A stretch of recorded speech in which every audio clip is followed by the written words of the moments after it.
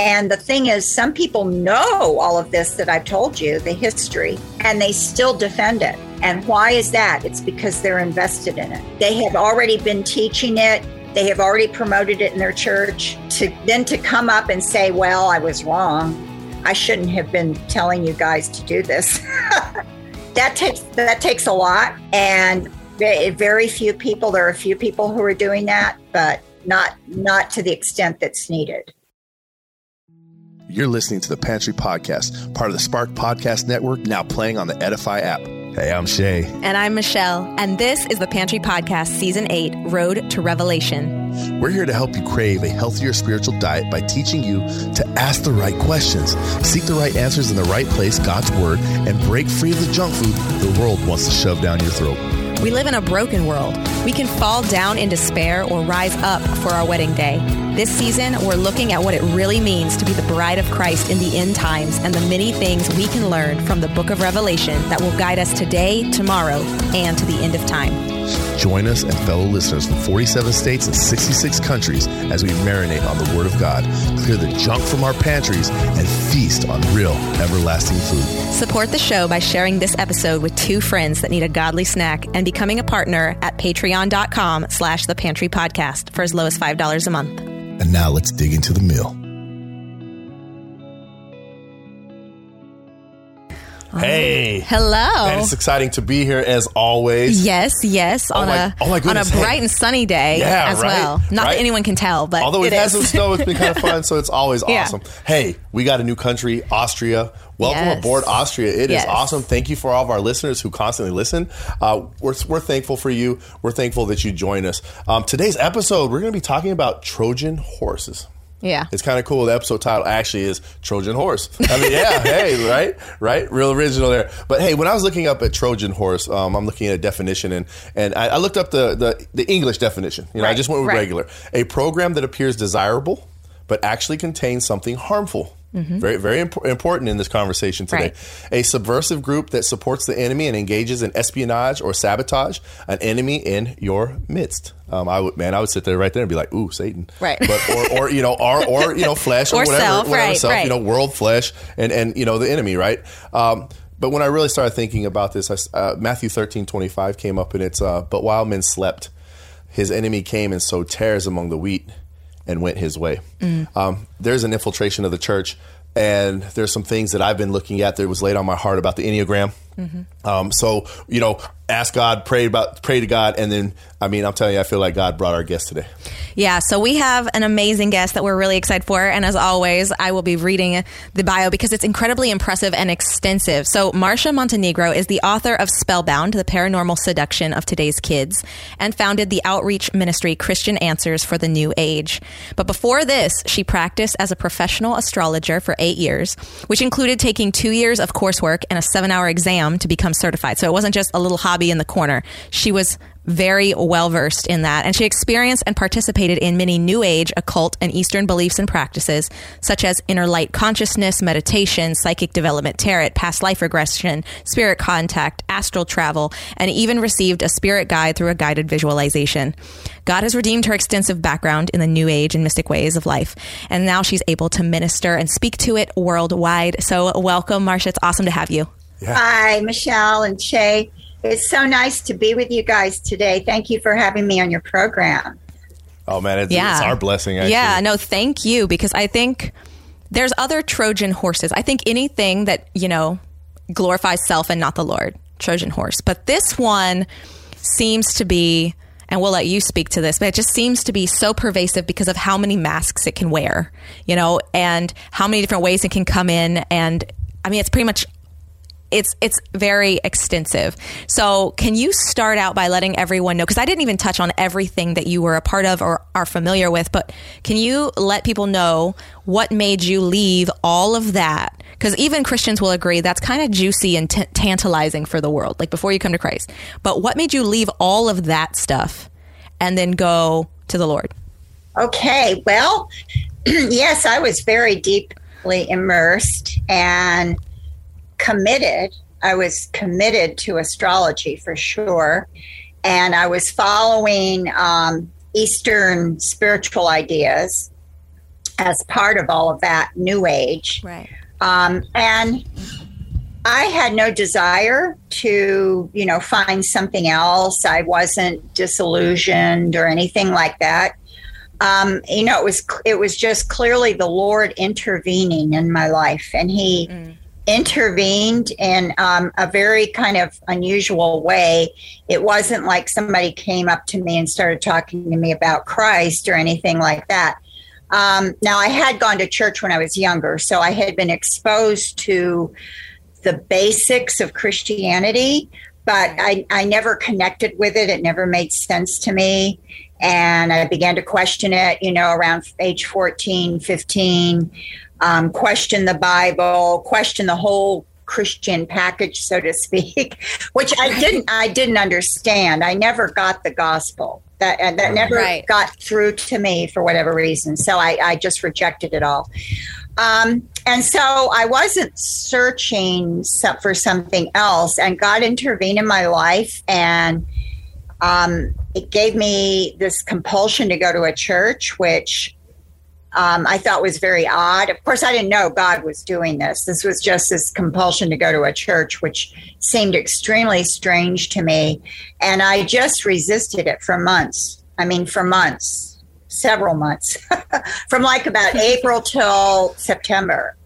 And it just wouldn't go away. So I decided I would go to a church, and I rationalized it in my mind that I probably had an unresolved issue from a previous Christian life. And that was my way to... Anything that works. I had to give myself a reason, because I didn't go to church, of course. And I'm like, here I am. I'm thinking of going to a church. Why am I doing this? So I gave myself a reason. And I thought, okay, I'm going to go there. There's some kind of issue. I felt I had been a Christian in a few previous lifetimes. I should say I believed in reincarnation, and that's what I'm referencing here. Right. I believe that after people die, they go somewhere, and where they go and what happens, there's a lot of different views on that. There's not a consistent answer at all. It was very hard for me to do, but I went into a church. And I sat in the back because I was planning to leave early. So, see, my idea was, okay, I will stay here for 15 or 20 minutes, and then I'm going to go out the door. Right. So I was in the back at the edge of the pew, so I could leave, very quietly and quickly. The service began with music and with a procession from the back of the church, led by a young boy carrying a cross. And as he came down the aisle and walked past me, I felt what I call a waterfall of love falling on me and through me. It was very powerful. I knew it was not the music. It was not the people. Right.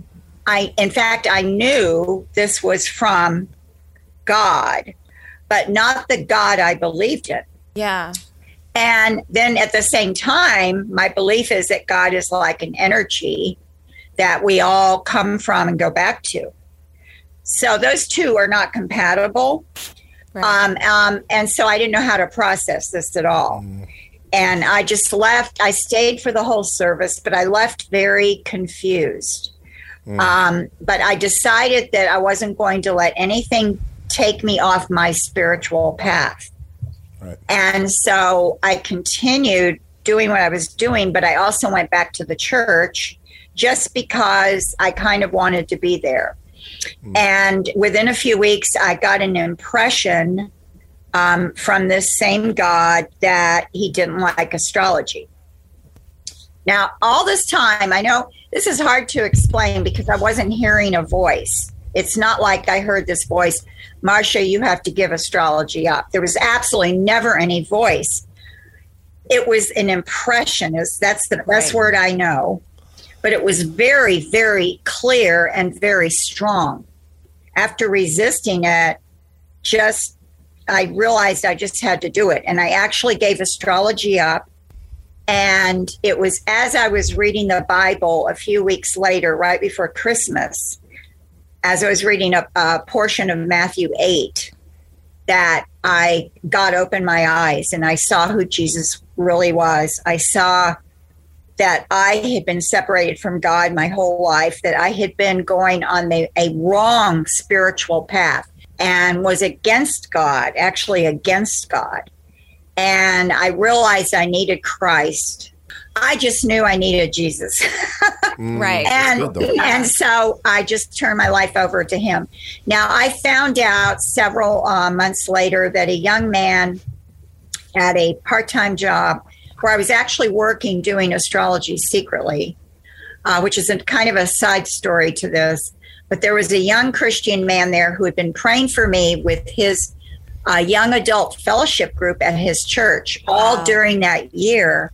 Wow. When all of that happened, because that happened over a period of about 9 months there, what I just summarized. Yeah. When I tell this and people hear it, what I have found from people is that it encourages them to pray for people that they have felt very hopeless about. You know, somebody who seems very committed to their belief, doesn't want to go to church with them, doesn't want to hear about, you know, the Jesus of the Bible. And they just feel like, what am I going to do? I can't even talk to this person. Well, that God tells us to pray. And in Luke 18, 1-8, Jesus tells a parable of the unjust judge and the widow who keeps coming to him. And Jesus says, I am telling you this so that you do not lose heart in praying. And so Jesus even says why he tells the parable. Right. And so I think that my story fits in with that idea. And so people do feel encouraged about praying for people when they hear this. And I'm sure God has many reasons for doing what he did, but I just have to say that probably one of them is so that people who hear this will be encouraged to pray. I think it's an encouragement for prayer. And for sure. You know, so that's what happened. So I like that. It was clearly had nothing to do with me. Right. Right. Now, I'm listening to this and I love this, you know, because first you're talking about redemption and you're like, well, hold on, let's back that up. I just need Jesus. Yeah. And so what I'm seeing though is I'm seeing two contrasts here. And you can help me with this because I think it's important to understand. Well, first of all, Jesus planted the seed. You know, he's not a Trojan horse. That dude he infiltrated. He infiltrated. Said, here's an impression. All right, now you just go about your business, and I'll just keep working on this. But there's a contrast in here in the two things. You know, when you're thinking of Eastern spirituality and stuff like that, or some of the other things, occult, New Age.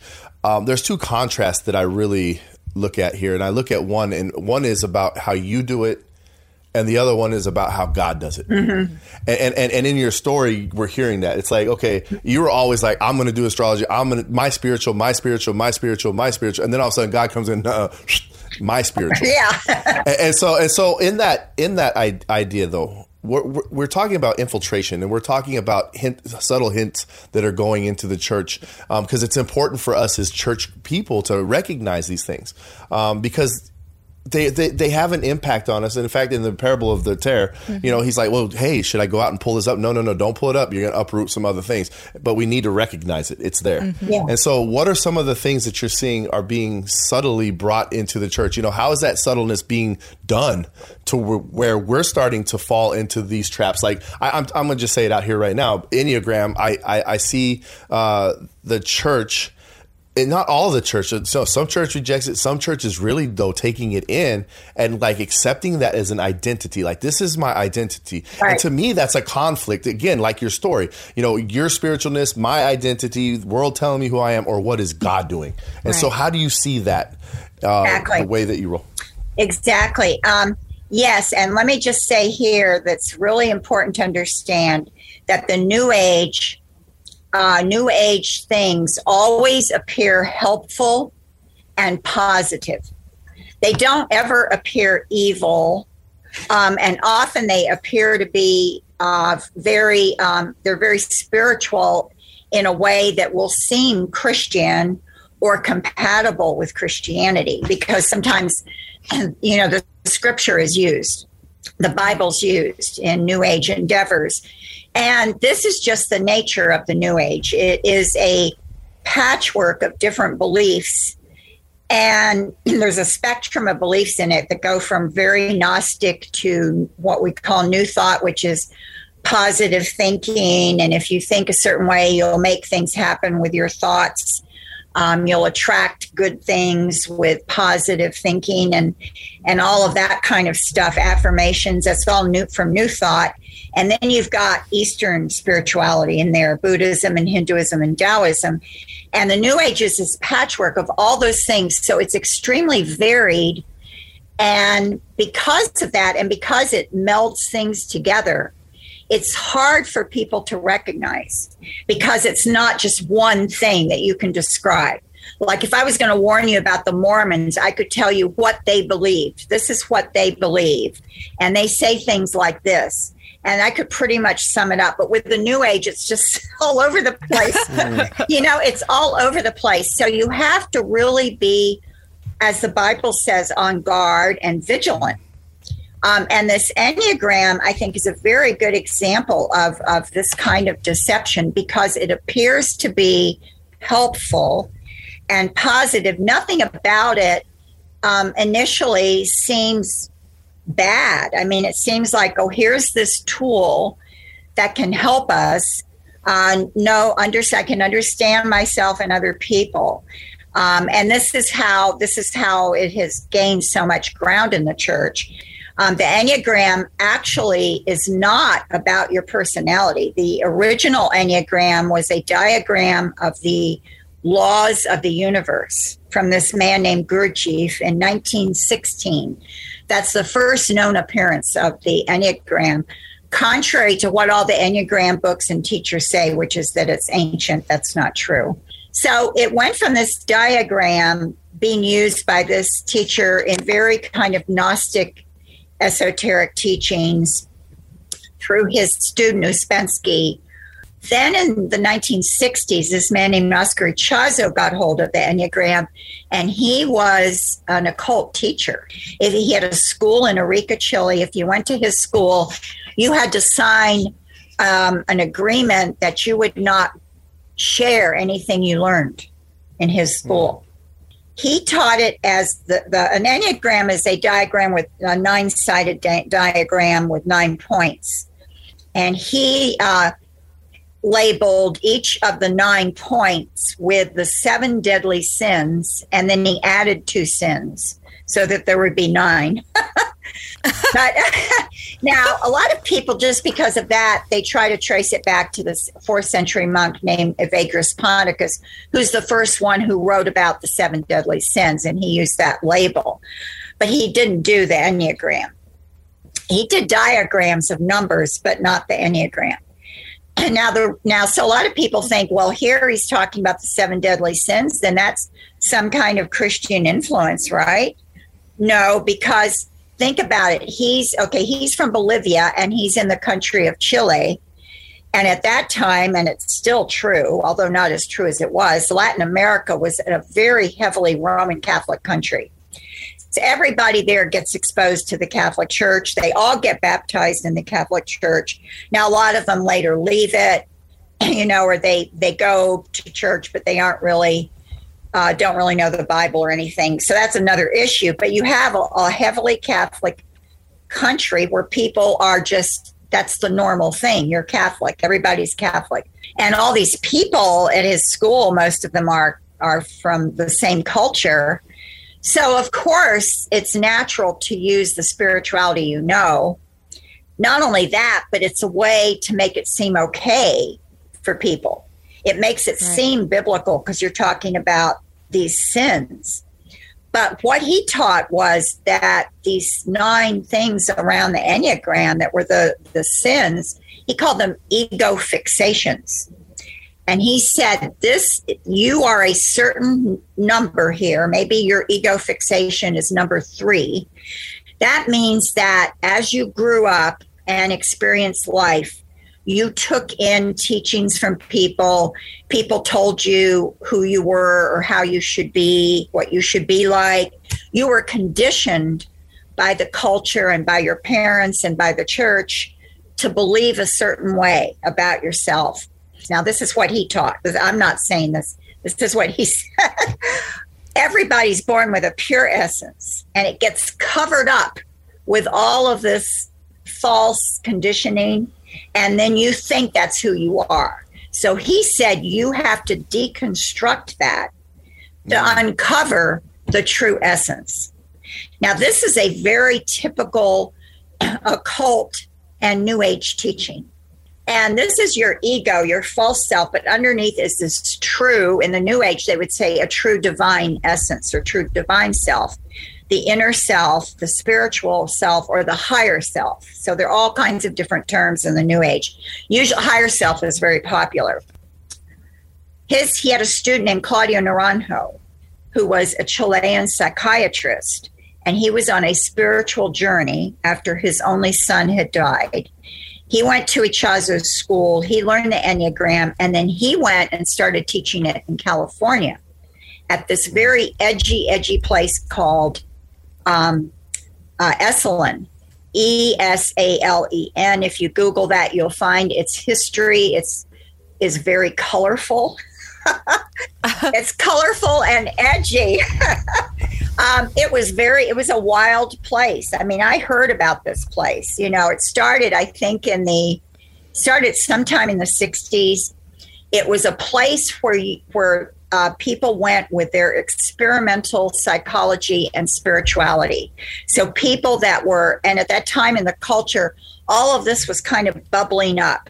And Esalen was like a hothouse for this. And the way he taught it was somewhat similar to Ichazo. He taught the 9 types, only he said the 9 types.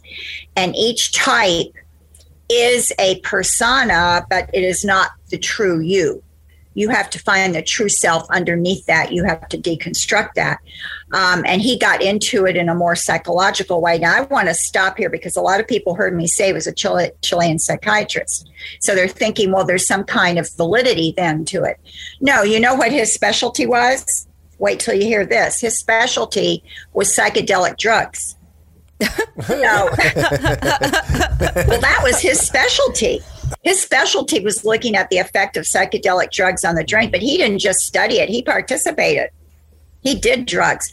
Both Ichazo and and Claudio Naranjo also did spirit contact. Ichazo claimed that his school was guided by an interior master. Now, an interior master is a reference to a spirit being, a spirit guide. And there were 2 spirits that he claimed he got information from. Metatron was the name of one, and the Green Ketub was the name of the other. The second one is one connected to mystical, I think either Islam or Sufism, but it's connected to Islam, but not to the normal Islamic teachings. Right. So Metatron was an archangel in the Kabbalah. I've read that Ichazo had studied the Kabbalah, which is a very Gnostic type teaching. I have an article on it on my website, and I have a published article on it in the Christian Research Journal. And so you have this guy, Ichazo, talking about his spirits, and then Naranjo claimed that he got most of the information for the 9 types via automatic writing. Automatic writing is a form of spirit contact where you allow a spirit to control what you're writing.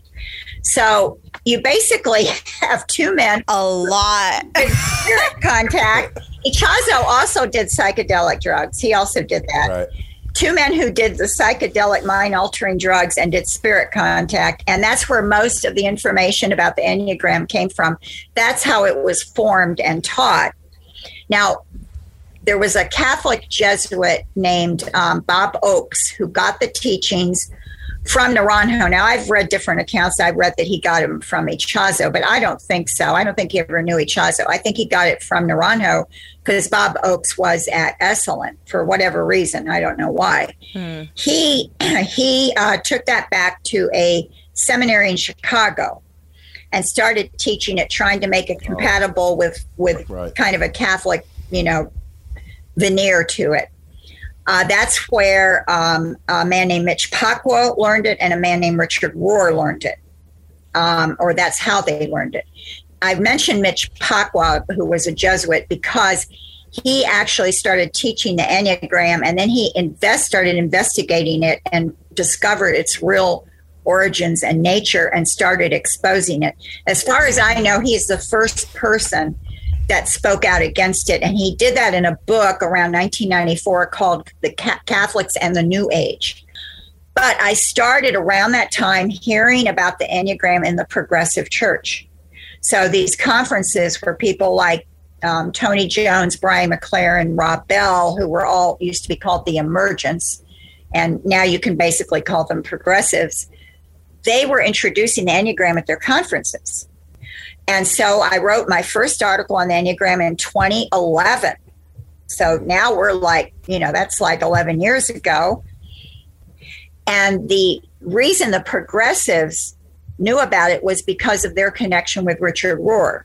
Richard Rohr is a Franciscan friar who runs the Center for Action and Contemplation in Albuquerque, New Mexico. His teachings are, briefly, I'll just summarize them. Jesus and the Christ are distinct. They're not one and the same. They have a problem right there. He talks about the universal Christ. He used to call it the cosmic Christ. Now he calls it the universal Christ. He taught that the first incarnation of Christ was creation. Okay, now think about that for a second. The first incarnation of Christ was creation. The second one was Jesus. So Christ is in creation. Christ is in creation. And he taught Jesus did not die for sins. There was no need for anybody to die for sins because individual sin is not the problem. God does not see that as an issue. So already I'm sure you've heard several heresies here. Just a couple. Yeah, just a smattering. Yeah, just a little smattering there of major heresies. So this is what he teaches, among other things. Now, how did it get into these big a lot of mega churches, some very solid churches that were very solid or still are considered solid conservative churches? It's a book that came out in 2016 by Suzanne Stabile and Ian Cron called The Road Back to You. And that book, which I think is still the most popular Enneagram book in the church, kind of broke the ground open for the Enneagram. It really started spreading then. And then the following year, Chris Horitz wrote The Sacred Enneagram that came out from Zondervan. The authors of these two books are followers of Richard Rohr. So when you think about that, after hearing what Richard Rohr believes, that should be alarming to people. But people did not investigate this. It took till about 2019, I think, till a large number of Christians knew what it was or had come across it. And then people started defending it to me. And Christians are using it as a spiritual tool. They're using it for discipleship. They're using it for team leadership among pastors or just leadership. There are pastors who actually have become Enneagram coaches and are teaching it to other pastors. And I have not really seen it slow down. And our book came out in March 2020, Richard Rohr and the Enneagram Secret. And then we got some people with a lot of credibility in the Christian world who endorsed our book and started telling others about it. And it gradually, the word started drifting out there. The word is kind of getting out there, but I'm still seeing the Enneagram staying popular. And the thing is, some people know all of this that I've told you, the history, and they still defend it. And why is that? It's because they're invested in it. They have already been teaching it. They have already promoted it in their church. Then to come up and say, well, I was wrong. I shouldn't have been telling you guys to do this. That takes a lot. Yeah. And it does. Very few people. There are a few people who are doing that, but not to the extent that's needed. Yeah, there's so much to unpack, but I've noticed several things in everything you said, like some patterns. One being the one that you just brought up at the end. This in the Christian, I'll say Christian culture this time. I know we've kind of dissected what that even means, but within the body, the authentic body of Christ, at least in our country, we are not comfortable with repentance. that happens post salvation. Yeah. So we will gladly admit that we are wicked and wretched and need the Lord to come to Christ. But once we're walking the walk and talking the talk, it seems like making a mistake, we forget that we are covered by grace and are more concerned with the outcomes socially of that repentance, than anything. And I will even admit that because I was a psychology major and the Lord has been carving away all of the lies that come with that. But I was a sucker for Enneagram and anything that could help define me. And when I came to Christ, here's the second pattern that I've noticed in what you were saying, that it isn't just, when you think of a Trojan horse, you think of the enemy coming in with like a wooden horse stuffed with bad stuff. Here, take this horse. But what I'm noticing in what you're saying is those that don't have a firm foundation in the Lord will create the Trojan horse for themselves and pass it off for them. They have to accept the Trojan horse they build themselves, and then they pass it off to others. And when I first, 3 years in, I think I was telling Pastor, like, maybe we could do like a leadership Enneagram thing.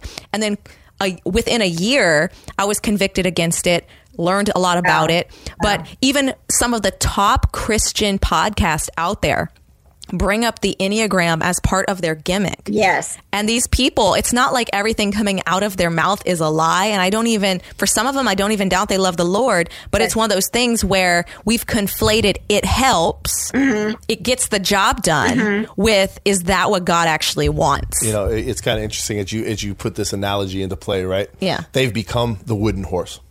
Wow. And they're being stuffed with false ideology.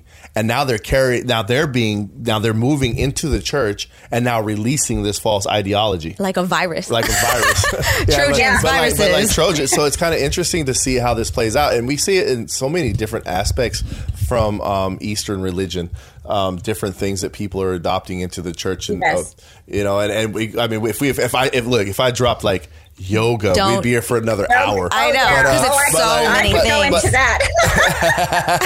but I think that we have to really be careful, and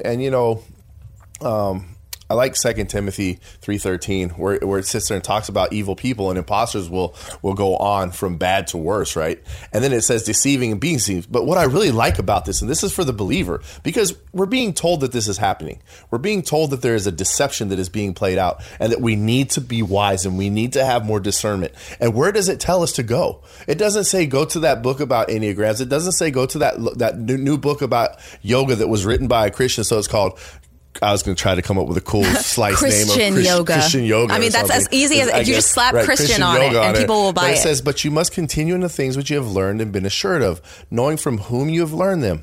Knowing from whom you have learned them, right? And that from childhood you have known the Holy Scripture, which are able to make you wise for salvation through faith, right? I'm one of those guys too that came, man, my whole life I was trying to be identified. I needed identity. I needed a place to come to a conclusion.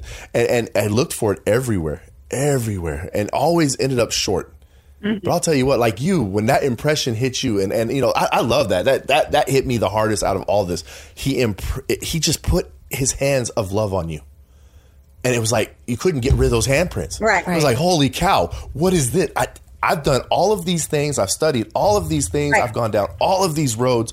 And here, this God, not my God, but this God, the true God, has now imprinted his love onto me. I got to know more. And then you opened the Bible. Didn't understand it, but you opened it. And the minute you opened it, he put his identity into you. Yeah. And that is my biggest thing of these things that try to help us: self-improvement, my improvement, I improvement, me improvement. Yeah. It's like, I suck. I mean, not to be, I could say that to myself and be okay tomorrow. I'm telling you. But I'm just saying, like, I suck at that. But God is perfect. Yeah. And tells me who I am.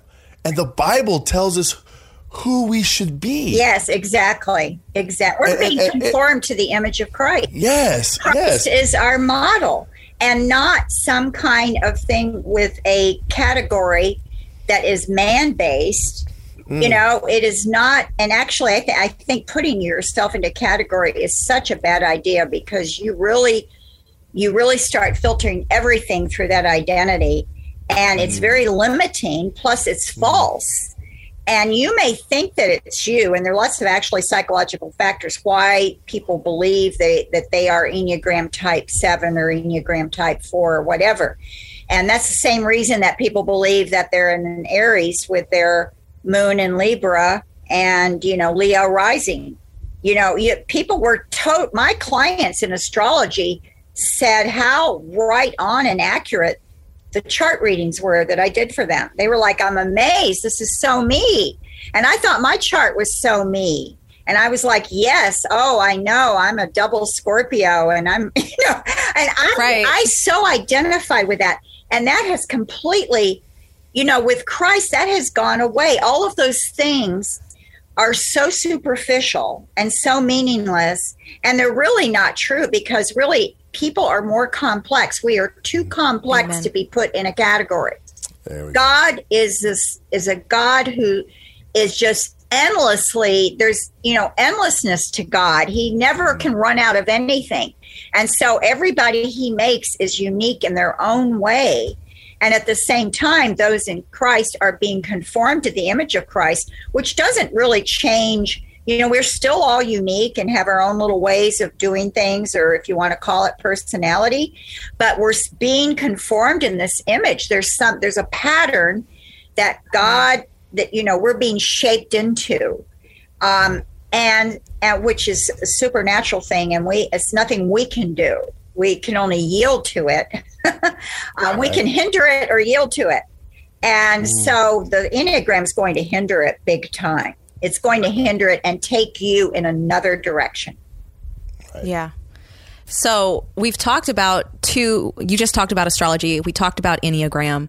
And those are two that Enneagram, I still meet people who have never heard of it, praise God. But then, I encounter it being in a lot of Christian spheres. It's constantly there. We've talked about astrology and praise to God that one's literally verbatim listed in the word. Yes. Because when it's literally listed, people are like, okay, fine. But Enneagram's not really listed. I know. Or this isn't really listed. And I'm like, okay, I always go back and forth, and I want your opinion on this, because in Romans, I just went through Romans. It's hitting me in some really great ways. But it comes down to, don't squabble over, if this person wants to eat all veggies and you eat meat, like if this one wants to esteem one day more holy than another to praise the Lord, they're all praising the Lord. So go, and people will use that. Yes. And say, well, that meant like, why are we all squabbling? Like, if I want to use crystals, if I want to use Christian tarot, I forget what they call it, but the people who use like cards like tarot, but they just slap Christian on it. Yeah. And I want to know your take on where in your own life, because I think everybody has to, like, the Lord has to work in each of us separately on where, when we speak, when we sit back, when we allow people to do it, when we lovingly convict. But where do you find, like, what are some indicators of like when it's clear that this isn't about how we're worshiping the Lord, but this is how like Trojan horses are being brought in, and right. This is not worship at all. Right. That's a good point, because people have brought up that meat offered to idols thing. Mm-hmm. And I actually did a Facebook post on why the Enneagram is not meat offered to idols. I said the Enneagram is more like the idol. Right. It's not the meat offered to the idol, because in that, that account in the Bible, the meat is a neutral substance. It's an object. Mm-hmm. It's food. Food is not evil or holy in and of itself. It's just food. It's just, neutral. And so the issue there was the people who had been pagans and had worshiped false gods, knowing that meat had been offered to one of those pagan gods, that bothered their conscience. They didn't want to eat that meat. And God said that's okay, because it bothers their conscience. And it was actually offered to idols, and that bothers them. For other people, that it didn't bother them. And right. So that was something it was a disputable thing you could have two views on, because the actual object in question was neutral. But in this mm-hmm. case, the Enneagram is not neutral. It's not a neutral tool. If it had come from psychology and had shown through some studies to have some merit, but then there were Christians who said, no, it focuses on the self, or, they said psychology should be avoided, so I don't want to use that. And then other Christians said, no, but it has some merit. It's helping me. You would have more of a meat offered to idols issue with that. Mm-hmm. But in this case, the Enneagram doesn't have that validity, and it has no neutrality. It is a spiritual tool from the New Age and the occult. And that is just the bottom line. And Christians are trying to make it into a Christian tool, but that's like trying to make astrology into a Christian tool.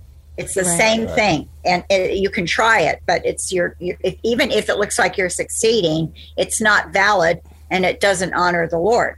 I think you have to look at, is this object and or practice a result of spiritual beliefs opposed to God, and is its purpose a spiritual purpose that is opposed to God? So you also have to look at the nature of what you're talking about.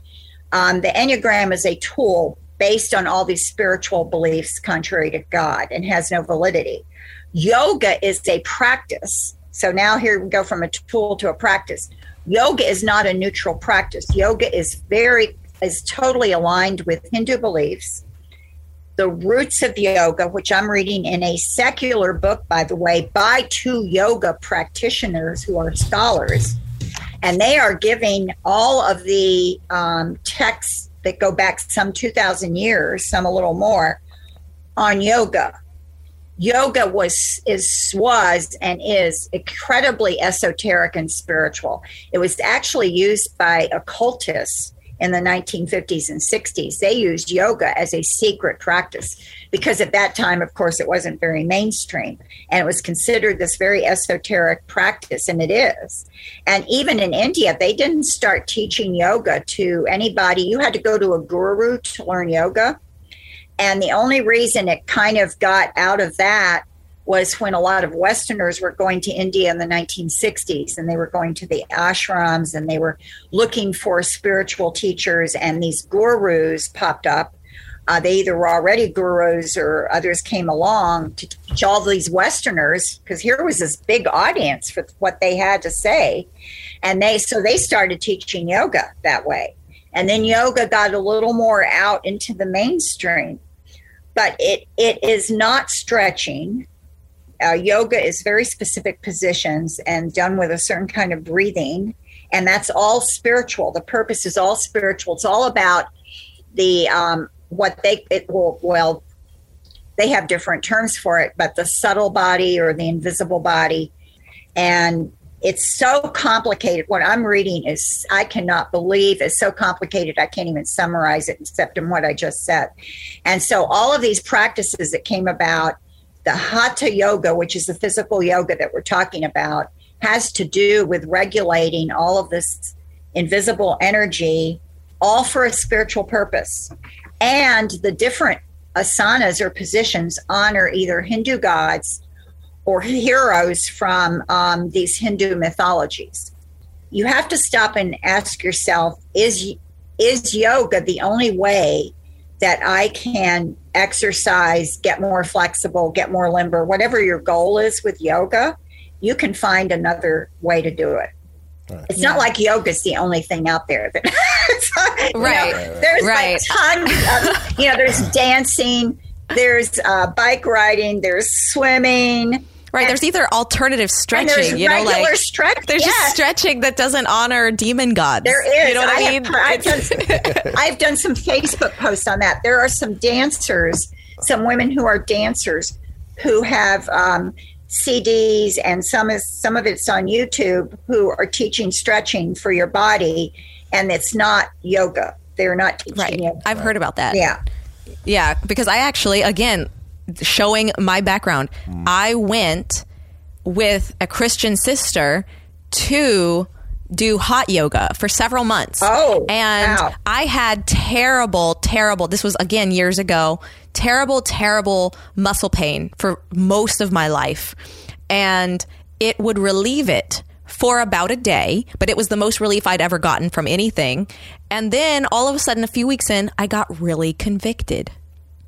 And like you, it wasn't like anyone said anything. It's just instantly I had that same impression because I threw out my astrology books. I had invested in astrology books right before coming to Christ, and I was reading them, pouring through them.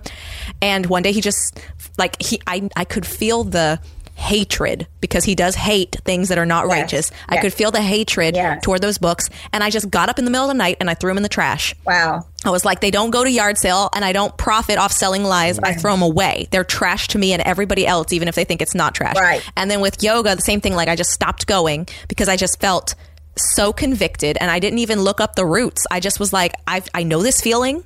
I can trust this feeling, and I don't need justification deeper than God saying, like, just like the impression that you said, that I like that word, of he doesn't like it. And I walked away, and now I've been mostly pain-free by eating better, stretching, like you told me, stretch every morning. Done. It's amazing how the Lord allows it, but then, he then shows you that that's not the way. Yeah. So, and Michelle, I'm sorry, I'll just say this real quick. I've had several women tell me that they were doing yoga and became convicted, just like what you said. Nobody said anything to them. They didn't read a book or anything, but they started feeling convicted about the yoga. They started feeling very uncomfortable with it. And I mean, a couple of them even came to me and said, I've been doing yoga, but I'm feeling real uncomfortable about it.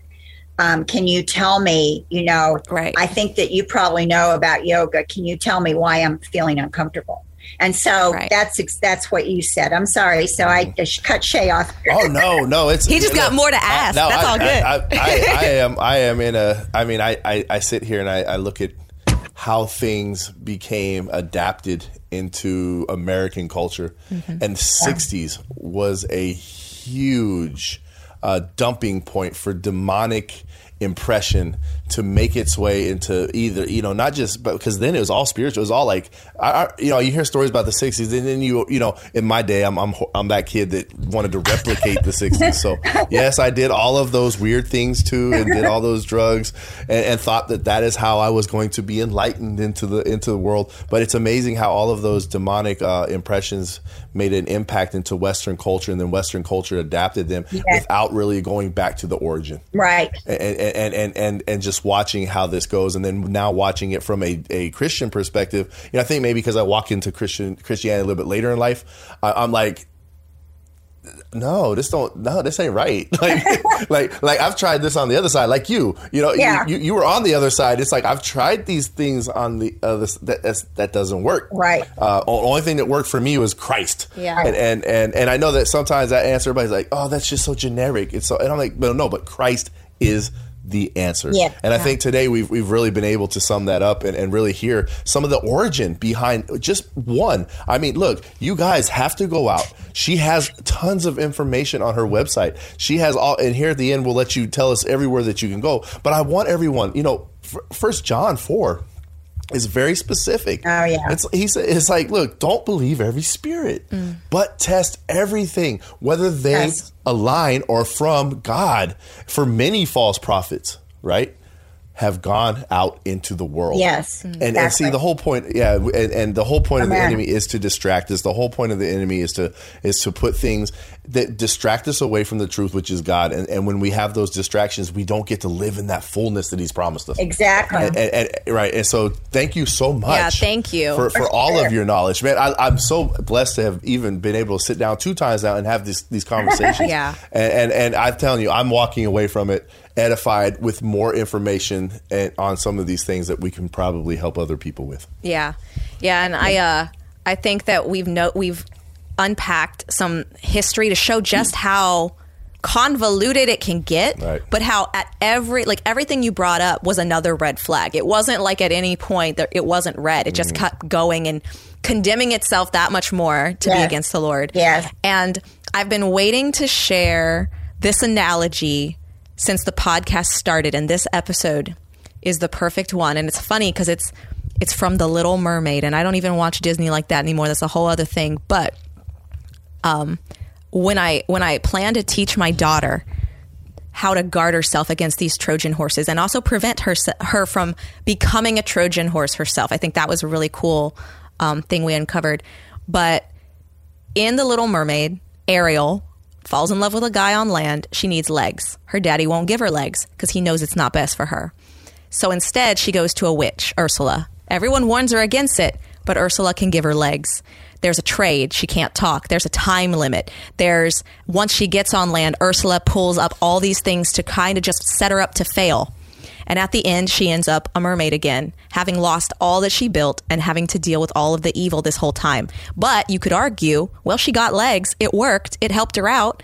And yet at the end, her dad, after all the rest, with grace, gives her the legs that she asked for, but not just legs underwater where now she has to nearly drown to get to the surface. She shows up naked and has to wear scraps from a shipwreck. He gives her a glittery gown to walk out of the ocean in to meet her husband.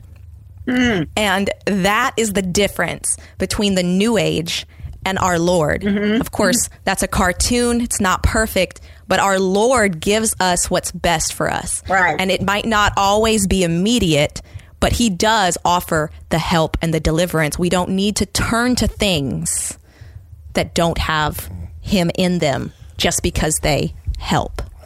So thank you so much for being here. You. Let us know what you're up to and also how people can get in touch with you. And we'll add all the links in the show notes. Okay. Thank you so much. Yes. Okay. My website is christiananswersforthenewage.org. And if you go to the articles page, lots of articles on New Age and occult topics, on books and movies as well. I cannot cover them all. People are always asking me, why do you have an article on this? Or do you have an article? I'm like, I would love to have an article on everything. But I'm just one person. I write one article at a time. So actually, I'm working on another article that should be up soon on a new, it's not a New Age book. It's by a Christian, but very problematic. So christiananswersforthenewage.org. And if you go to the schedule page, I have links to podcasts and interviews. I've done the link for this will be up there when that's ready, and people can listen or watch programs there. Then on Facebook, I have a Facebook ministry page, Christian Answers for the New Age. And that's just the only Facebook page in existence with that name. And so should be easy to find. If you like and follow it, then you can keep up with my posts there. And I'm doing a lot of these interviews now. I'm not traveling. I did at one time travel a lot. I spoke in 30 states for my ministry and at conferences, retreats, churches, et cetera, et cetera. Now it's used virtually. But actually, I have done so much in the past 2 years since COVID. It's almost like those have been two of my busiest years of my ministry. I thought everything's going to slow down. I can't travel. Man, I'm telling you, the Lord just was like, Marcia, you don't know yet what I can do you? Right. Amen. Right. Amen. And so the Lord's been very gracious in giving me a lot of opportunities like this. And I'm more than willing to speak to churches via Zoom or whatever. And I have done so, or groups. And I'm writing. Like I said, I'm working on this article. Then the latest book was Richard Rohr and the Enneagram Secret. Right now, I'm not working on a book, and I don't know if I will work on one again. I really would rather write articles because you can get them out there faster. And my whole thing is I want to get the information out. I want people to know right now. I want them to know yesterday. So I know. Oh, it's like good. It's so much quicker to divulge that. I just want to get it out there. I mean, a book is probably a bigger platform, but then I do these interviews that helps. And I can't obviously write a book on every topic. So I'm just working on that, on writing and researching. And I have many new articles on my website I put up last year. So, and let me mention one real quickly. It's on perennialism.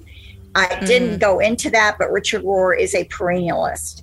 And if people would read that article, they will see that the perennial wisdom is incompatible with Christianity. And that is a final. We'll link to that one specifically. We'll link to that. Oh, we'll great. Link to that specific. Oh, good. Yeah. Thank you. I think that's something Christians need to know about. Most Christians have never heard of it, but it's something that people who follow it don't usually use that word. And so you don't really know that's where they're coming from. So anyway, I talk about that in the article. Awesome. Well, thank you so much. Thank you have given us a wealth of information. Yes. Well, thank you, guys. So, Yeah, no, for sure. So everybody remember thepantrypodcast.com. That's where you're going to get all of the show notes, get connected, find out how you can learn more, and be able to easily share this episode. So until next time. Bye. Bye. Bye. Thanks for listening to the Pantry Podcast. Subscribe to the show wherever you listen and check out other great shows on the Edify app and Eternity Ready Radio.